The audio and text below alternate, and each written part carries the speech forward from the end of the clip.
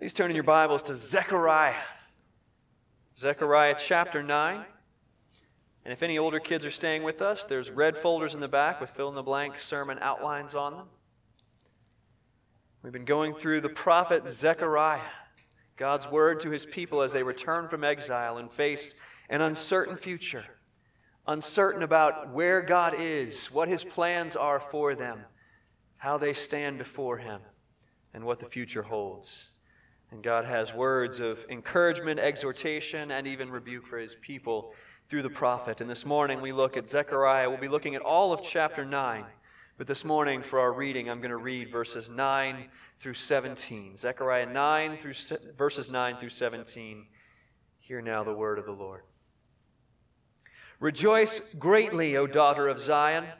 Shout aloud, O daughter of Jerusalem. Behold, your king is coming to you.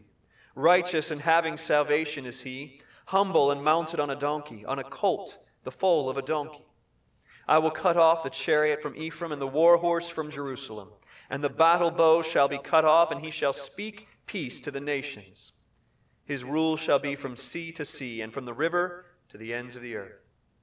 As for you also, because of the blood of my covenant with you, I will set your prisoners free from the waterless pit. Return to your stronghold, O prisoners of hope. Today I declare that I will restore to you double. For I have bent Judah as my bow. I have made Ephraim its arrow.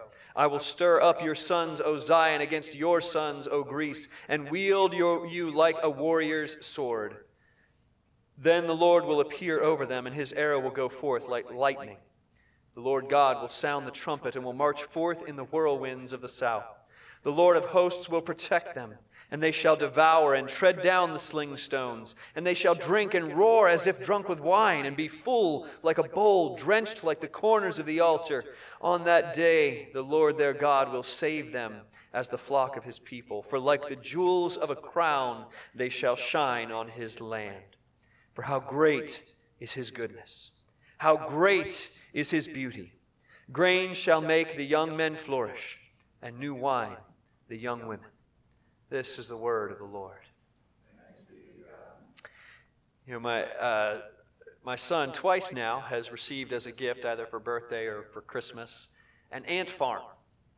The fact that he's received them twice tells you how well we take care of an ant farm. But the interesting thing about the ant farm, the first time we got it, it wasn't at all what I expected. I expected a whole big ant colony with a queen, and you could see how that whole hierarchy and structure works. But no, when we order these, we get an ant farm with no queen. And you order the ants, and they arrive oddly in the mail, which I will never understand mailing insects to me. But they tell you very clearly this is a group of 24 or so worker ants. There's no queen among them. Which once you put them in, I mean, they get to work and they dig and they build these tunnels and they make, it's just some really cool things. But it's just a little sad because they have no purpose. They're not serving the queen. They're not doing anything. They're just digging holes. They're just busy. They're just going about their day, just trying to keep busy.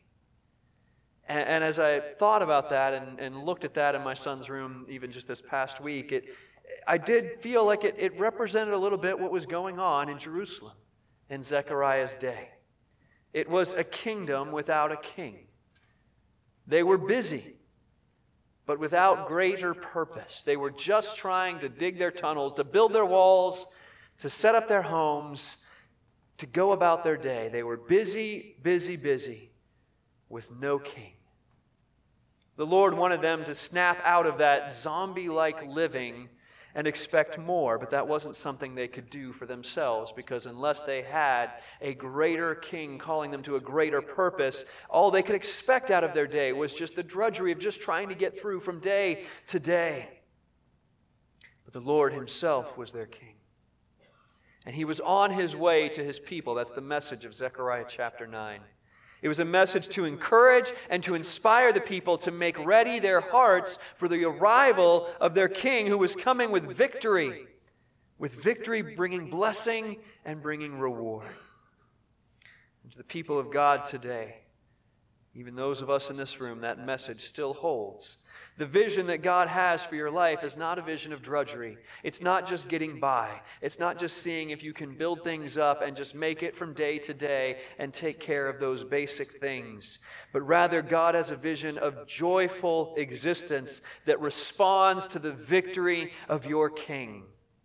And not only of His victory, but of His return to His people.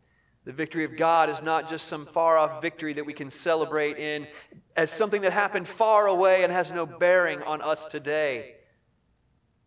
No, the victory is of a King who's coming back to us, bringing the spoils of victory, bringing us the benefits of what He has won. And the message here is that God's people share in the victory that God has won for them through Jesus Christ. We have seen part of His victory. And we have experienced some of the spoils of that victory as His people today. And we look forward to the completing of His victory and to His full return. So in Zechariah, we see the spoils of victory that the King brings to His people. And the first thing we see is that He brings rescue. The first 8 verses of this chapter, which I didn't read yet this morning, they're a geographical picture, an odyssey, going through the entire kingdoms to the north of Israel. The cities and kingdoms that Zechariah names in his prophecy are unfamiliar to us, but they were well known to the people of Israel because they were these neighboring nations to the north, which is a big deal because 70 years earlier their destruction had come through the north, and they had been taken into exile and had been dragged through these nations. And many of those nations had participated in their destruction, or had mocked them for their destruction, or had taken advantage of them in their weakness. And now Zechariah paints a picture of God as a great king returning by the same path that they had exited earlier in shame. But the path as He comes in is a war path. He's blazing through the nations on His way back to His people, on His way back to Jerusalem. You can almost see Him as a mighty king just knocking His enemies out of His way as He goes through the nations, just intent on getting back to His people to rescue them. The encouraging message begins in verse 1. The Lord has an eye on mankind and on all the tribes of Israel. The prophecy begins with the encouragement that whatever is going on in the world, God is watching. He is aware. He knows what's happening to His people. He knows what's happening in the nations. And as we saw earlier in Zechariah, at the very back at the beginning, as we started to look at it, the question on the heart of the prophet and on the heart of the people was, God, don't you care? These nations that have done wrong, these nations that have lived in evil and gotten away with it, these nations that have prospered by taking advantage of our weakness, they're at rest, they're at peace, they're living happily. God, don't you care? Don't you see what's happening? And again through Zechariah, God encourages and comforts His people. I see. I know what's going on, and I'm not ignoring it. And now the prophecy shows God bringing rescue, sweeping through the north and knocking aside His enemies one by one. And as He returns, He overturns these nations which represent the false hopes and false powers of these nations. In one example, it describes the nation as having piled up wealth, silver like dust, and gold just everywhere. And God overturns their wealth that they've trusted in and conquers them. He moves on to another nation that has trusted in its great and strong, mighty king and army. And God just strips them bare of it and overturns the king. Another nation is violent and boasts of the horrible things that it's done and the power that it has. And they're dripping with the blood of victims, and God wipes them out and makes them a victim. It's a crazy poetic picture of God coming in, and every hope that the nations have that is not the true hope in the Lord, He wipes it out because their wealth won't save them, their king won't save them, their strength, their strategy, their armies won't save them. God is greater than all these things. And after sweeping through the north, He gets to His people in Jerusalem. And verse 8 says it this way, Then I will encamp at my house, meaning Jerusalem, at His people, as a guard, so that none shall march to and fro. No oppressor shall again march over them, for now I see with my own eyes. God is not just coming in and destroying the threats of the day. He's setting up camp around His people to protect them in the days to come. That's how thorough the rescue of God is for His people. So that when the king reaches the city where his people are, they are to rejoice in verse 9. Rejoice greatly, O daughter of Zion. Shout aloud, O daughter of Jerusalem. Behold, your king is coming to you, righteous and having salvation is he. Humble and mounted on a donkey, on a colt, the foal of a donkey. When a king would enter a city, his mode of transportation mattered greatly.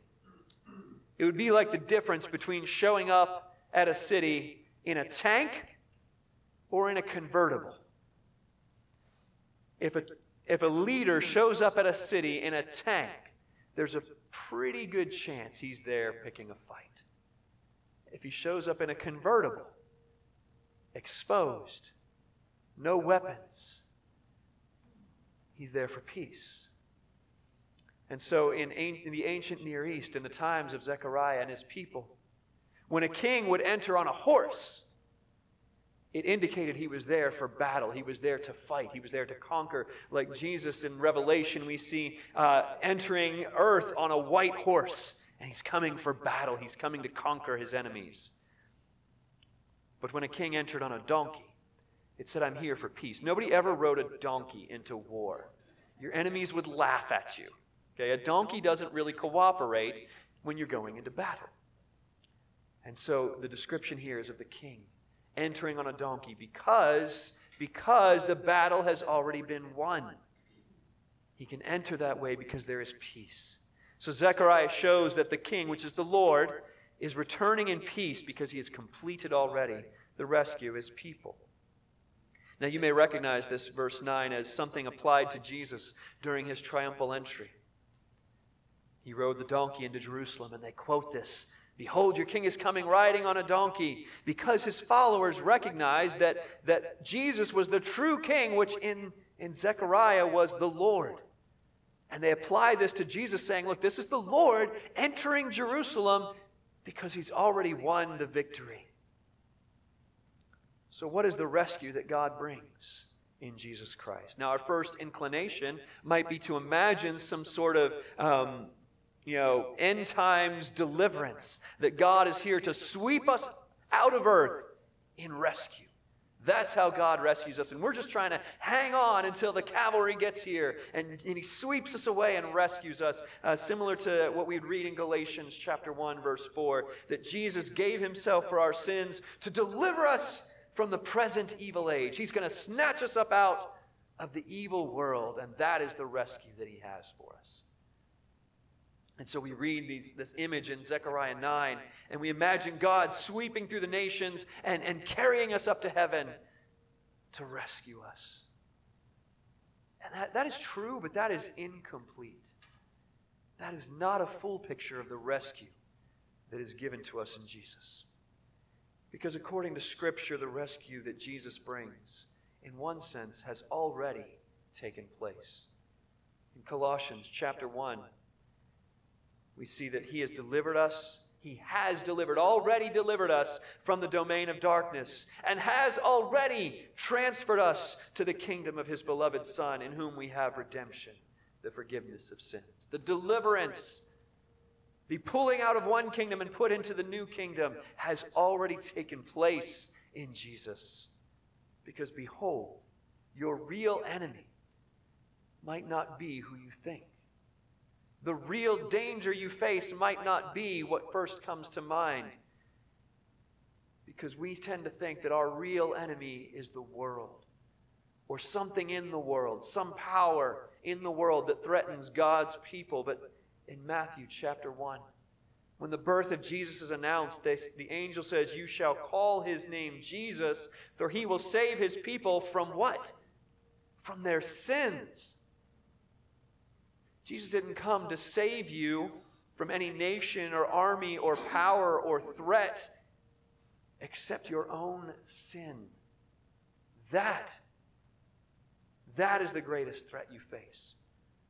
Now, what if the greatest threat you face is not a government or a political party or some cultural shift in a direction that you don't feel comfortable with, or a hostile unbeliever or group of unbelievers that persecutes you or mocks you or makes life difficult for you, what if that is not the greatest threat facing you?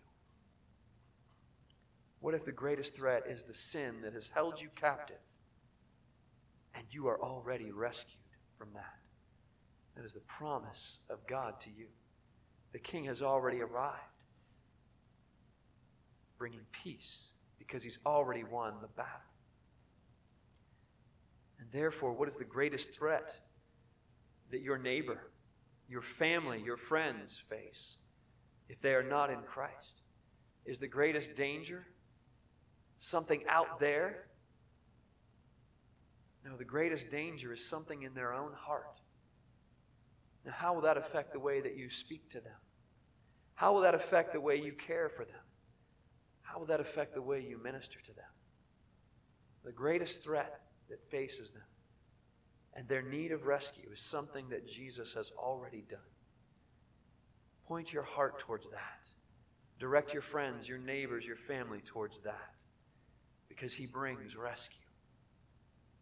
The next thing we see that follows from the rescue is that he brings rest. In verse 10, I will cut off the chariot from Ephraim and the war horse from Jerusalem. And the battle bow shall be cut off, and he shall speak peace to the nations. His rule shall be from sea to sea and from the river to the ends of the earth. There is something abrupt about this when we read it in its context. Leading up to this, what has God's treatment of the nations been? What has it been describing? As I just explained to you, is he's coming through and he's wiping out the nations. He's overturning them. He's overthrowing them. It's a position of conquest and violence and warfare. We saw how he sets up camp around his people to protect them from the nations that would come in and wage war. It was a picture of God's people in Jerusalem as an island of peace and safety in the midst of the turmoil and chaos of the wars around them. All the world was violent, but God kept his people safe. But God's vision and God's plan doesn't end there. It begins there. It begins with the safety and the well-being of his people. He brings rescue to his people, but then he brings rest. And that extends beyond the borders of his people. As we sang already this morning, crown him the Lord of peace, whose power a scepter sways from pole to pole, that wars may cease, absorbed in prayers and praise. That is God's vision for the world, for a world of war and of violence, a world of oppression and fear. He brings rest. And the victory of God is not complete until he cuts off the battle bow and speaks peace to the nations. Now, clearly, that's not the state we find the world in right now, is it? No one looks around or checks their news feed, listens to the news, reads the paper, and says, what a peaceful world we live in. No. And that's because the battle isn't over yet. But remember what the real fight is about, because even as I say, we live in a world of warfare and violence and unrest, and there's no peace. I imagine the images in your head are things going on in Ukraine, or things going on in other nations, or things going on even in the streets of the U.S., where there is violence and death and unrest and mourning. And those things are horrible, and God wants to put an end to those things. But those, brothers and sisters, those are the symptoms of the real problem. Those are the fruit of a deeper root. What is the real fight about that Jesus has come to win? He came to deliver us from the danger behind every danger, from the evil behind every evil. He came to do battle with sin itself. And so if there is to be peace to the nations, he has to defeat sin. Not just rescue us from it, not just pluck us up and take us away. He has to defeat it, whose power a scepter sways from pole to pole, that wars may cease, absorbed in prayers and praise. And so Zechariah describes how this will happen. the king himself goes into battle in verse 14. The Lord will appear over them. His arrow will go forth like lightning. The Lord God will sound the trumpet and will march forth in the whirlwinds of the south. This is not a battle that we can fight for ourselves. It's been a while since I quoted from the Lord of the Rings, so I feel like I'm overdue. There's a scene where the good guys, the Fellowship of the Ring, the good guys are trapped deep in a cave and they're trying to escape, and blocking between them and their way out is this unspeakable evil creature. Huge and mighty and fiery and powerful and bent on destroying them. And this fellowship contains some very brave warriors who have fought incredible beasts and monsters, and they reach for their sword and their axe and their bow, and they're frightened, but they are ready to fight. They are bold and prepared to go in. And the leader of their fellowship, who knows what they face, says, "This foe is beyond any of you. Run. Run." He says, "Look, none of you, brave and mighty as you are, none of you is able to match the enemy that we face." And then he, the leader, Gandalf, goes forth because he's the only one who can stand between them and their foe. And he gives his life to save the others. That is what the Lord has said. If he is to bring us rest, he has to defeat our great enemy, the sin beneath every sin, the danger behind every danger. He has to defeat it, and that's not a fight any of us can do on our own. This foe is beyond any of us. And that's why we can rest. He brings rest because he fights the battle for us. Not only that, he wins our biggest battle for us. And how does he do it? Verse 10 says, "He shall speak peace to the nations." Just as Jesus stood in the midst of the great storm and spoke in Matthew 4, he awoke and rebuked the wind and said to the sea, "Peace, be still." And the wind ceased, and there was a great calm. We can rest because Jesus fights our battle. He speaks peace, and peace happens. So, child of God, what is the battle of sin like in your life? Whatever it is like, whatever that battle feels like in your heart, know this. Your Savior, your King, has already gone to battle on your behalf and won. In Colossians chapter 2, Paul writes that you were dead in your trespasses and in the uncircumcision of your flesh, but God made you alive together with Jesus, having forgiven us all our trespasses. How did he do that? By canceling the record of debt that stood against us with its legal demands. This he set aside, nailing it to the cross. Now hang on there, go back, hang on that last verse. So that's the first thing he did. He took the record of sin against you and he canceled it. So if it is guilt that you struggle with, if it is your past that you struggle with, he has nailed it to the cross and canceled that record. But look what else he's done in the next verse. He disarmed the rulers and authorities and put them to open shame by triumphing over them in him. When Paul speaks of the rulers and authorities like that, he's not talking about senators and kings and congressmen and presidents and whatever. He's talking about the spiritual powers that would accuse and that would try to claim a right to your soul and would try to turn you away from faithful service through accusing you and shaming you. And Jesus has put them to shame by conquering them and defeating them and saying, "No, sin and death have no power over my people anymore." He's fought that battle for you. You can rest. In our membership vows, when you join our church, we ask you to confess that you receive and rest on Jesus alone for salvation. Don't just receive salvation, but rest in it.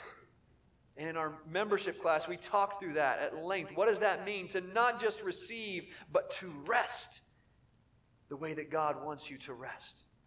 And we say, we talk a lot in many churches about receiving salvation. It means there's nothing I can do to get the salvation that God offers. It's strictly by grace. I didn't earn it. Amen. That is true.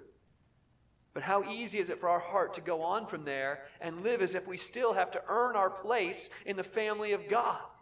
I still have to give enough. I still have to say the right things. I still have to believe the right list of things. I have to be at the right kind of church. I have to worship in the right way. I have to please God somehow. My family has to look the right way. I have to have family devotions. I have to do this. I have to do that. And we don't rest. We don't rest. God doesn't want you to panic and freak out that He's going to be disappointed in you. Rest. Rest. Because He has fought the battle. He has won the victory. He speaks peace. Listen. Listen when He speaks peace. The final thing that we see when the King returns is that He brings restoration in verse 11.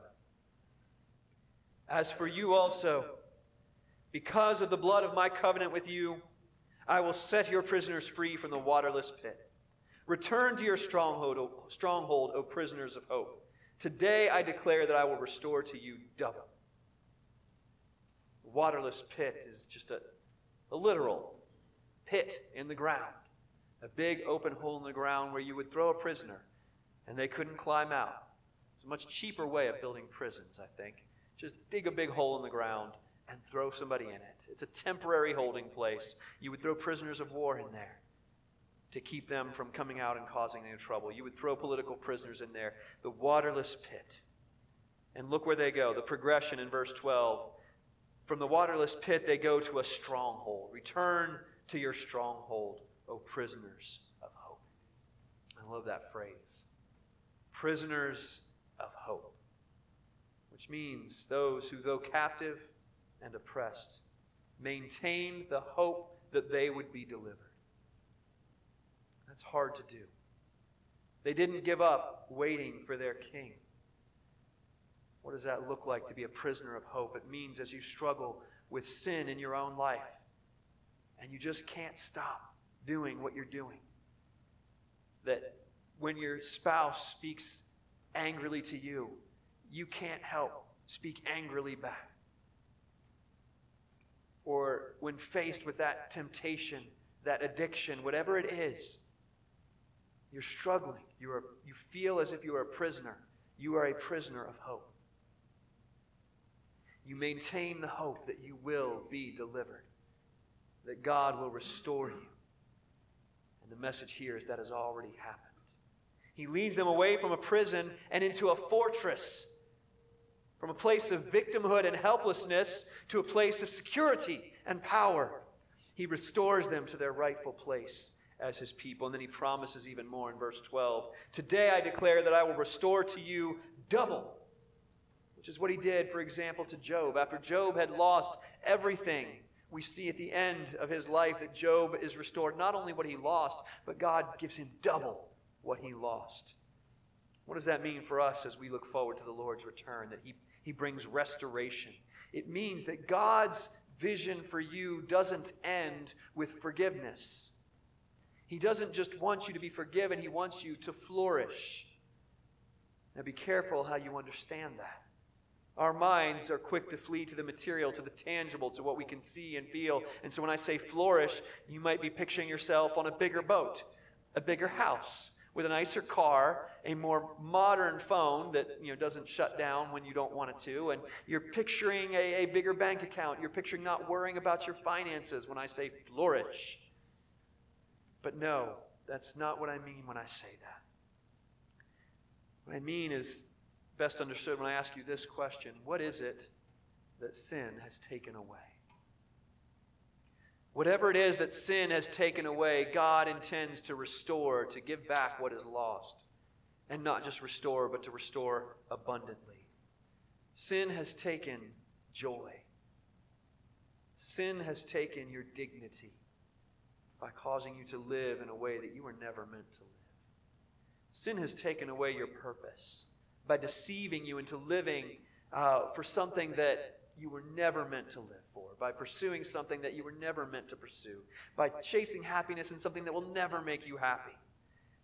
Sin has taken away your freedom by causing you to be addicted to things. Sin has taken away community by breaking the bonds of fellowship you have with other people. Sin has taken away your very relationship with God. And every good thing that sin has taken away, God restores abundantly. In the Westminster Shorter Catechism, the first question that begins it all is, what is the chief end of man? And if I can translate that into modern language, more modern language, it would be something like, what is the meaning of life? Why do we exist? What is the purpose of a human being? How would many people answer that? If we went out on the street and did a survey, what is the purpose of a human being? What kind of answers do you think we would get? Some people would say, well, there is no purpose. Life is meaningless. Or our purpose is to just chase all the happiness we can get. Whoever dies with the most toys wins. Our purpose is to help other people, to do good, to be the best that we can, to try to make this a less miserable experience for others. But no, according to what we understand Scripture to teach, the Catechism answers the question this way: what is the chief end of man? What is the purpose of a human being? It's to glorify God and to enjoy Him forever. We were made to do those two things, which are really one thing: to show forth the goodness of God, to glorify Him, to show how good God is, and to be joyful, to enjoy God, to find delight in Him. We lost that. Sin took that away in the very beginning. A relationship that was meant to honor God and bring us delight quickly turned into a relationship of shame and dishonor. And we still chase after it. We have, as a nation, enshrined as one of our inalienable rights the pursuit of happiness, right? Pursuit, key word, pursuit. Because we can't promise anyone the attainment of happiness. The best we can promise as a nation is that we'll leave some room for you to chase happiness. But you're probably not going to find it if you're chasing it in the wrong places. Only in God can we find the joy that we were intended to experience. God wants to do more than forgive us. He wants to bring us joy. Let's see this back in Zechariah. Having promised to restore his people and promised to fight for them, look how he describes their restoration in verses 16 and 17 at the end of the chapter. On that day, the Lord their God will save them as the flock of his people. For like the jewels of a crown, they shall shine on his land. For how great is his goodness, how great is his beauty. Grain shall make the young men flourish, and new wine the young women. This is not about having wealth or power. It's about having joy. Receiving again the dignity of being God's people, like jewels in the land, showing how blessed they are, which points to how good God is. When God restores his people, they have joy. They flourish. We are again united to him, experiencing the abundance of God with us. I just want to wrap up by looking at how it happens. What is the basis of this? How do we experience this? In verse 11, the Lord says through Zechariah that this happens because of the blood of my covenant with you. Why does God rescue you?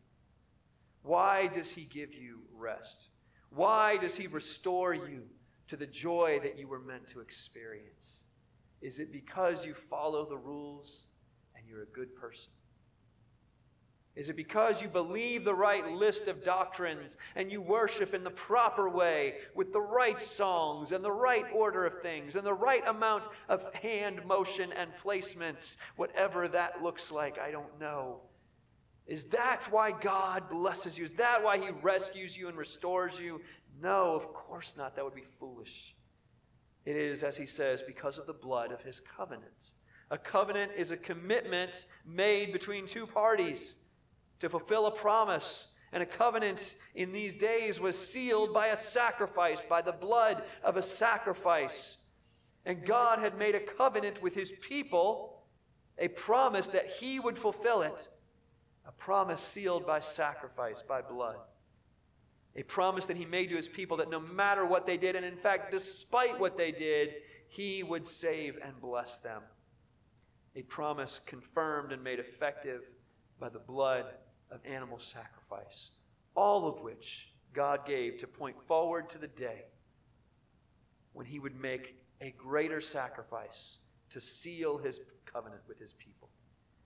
We heard in our assurance of pardon this morning in our worship from Romans 8 these words.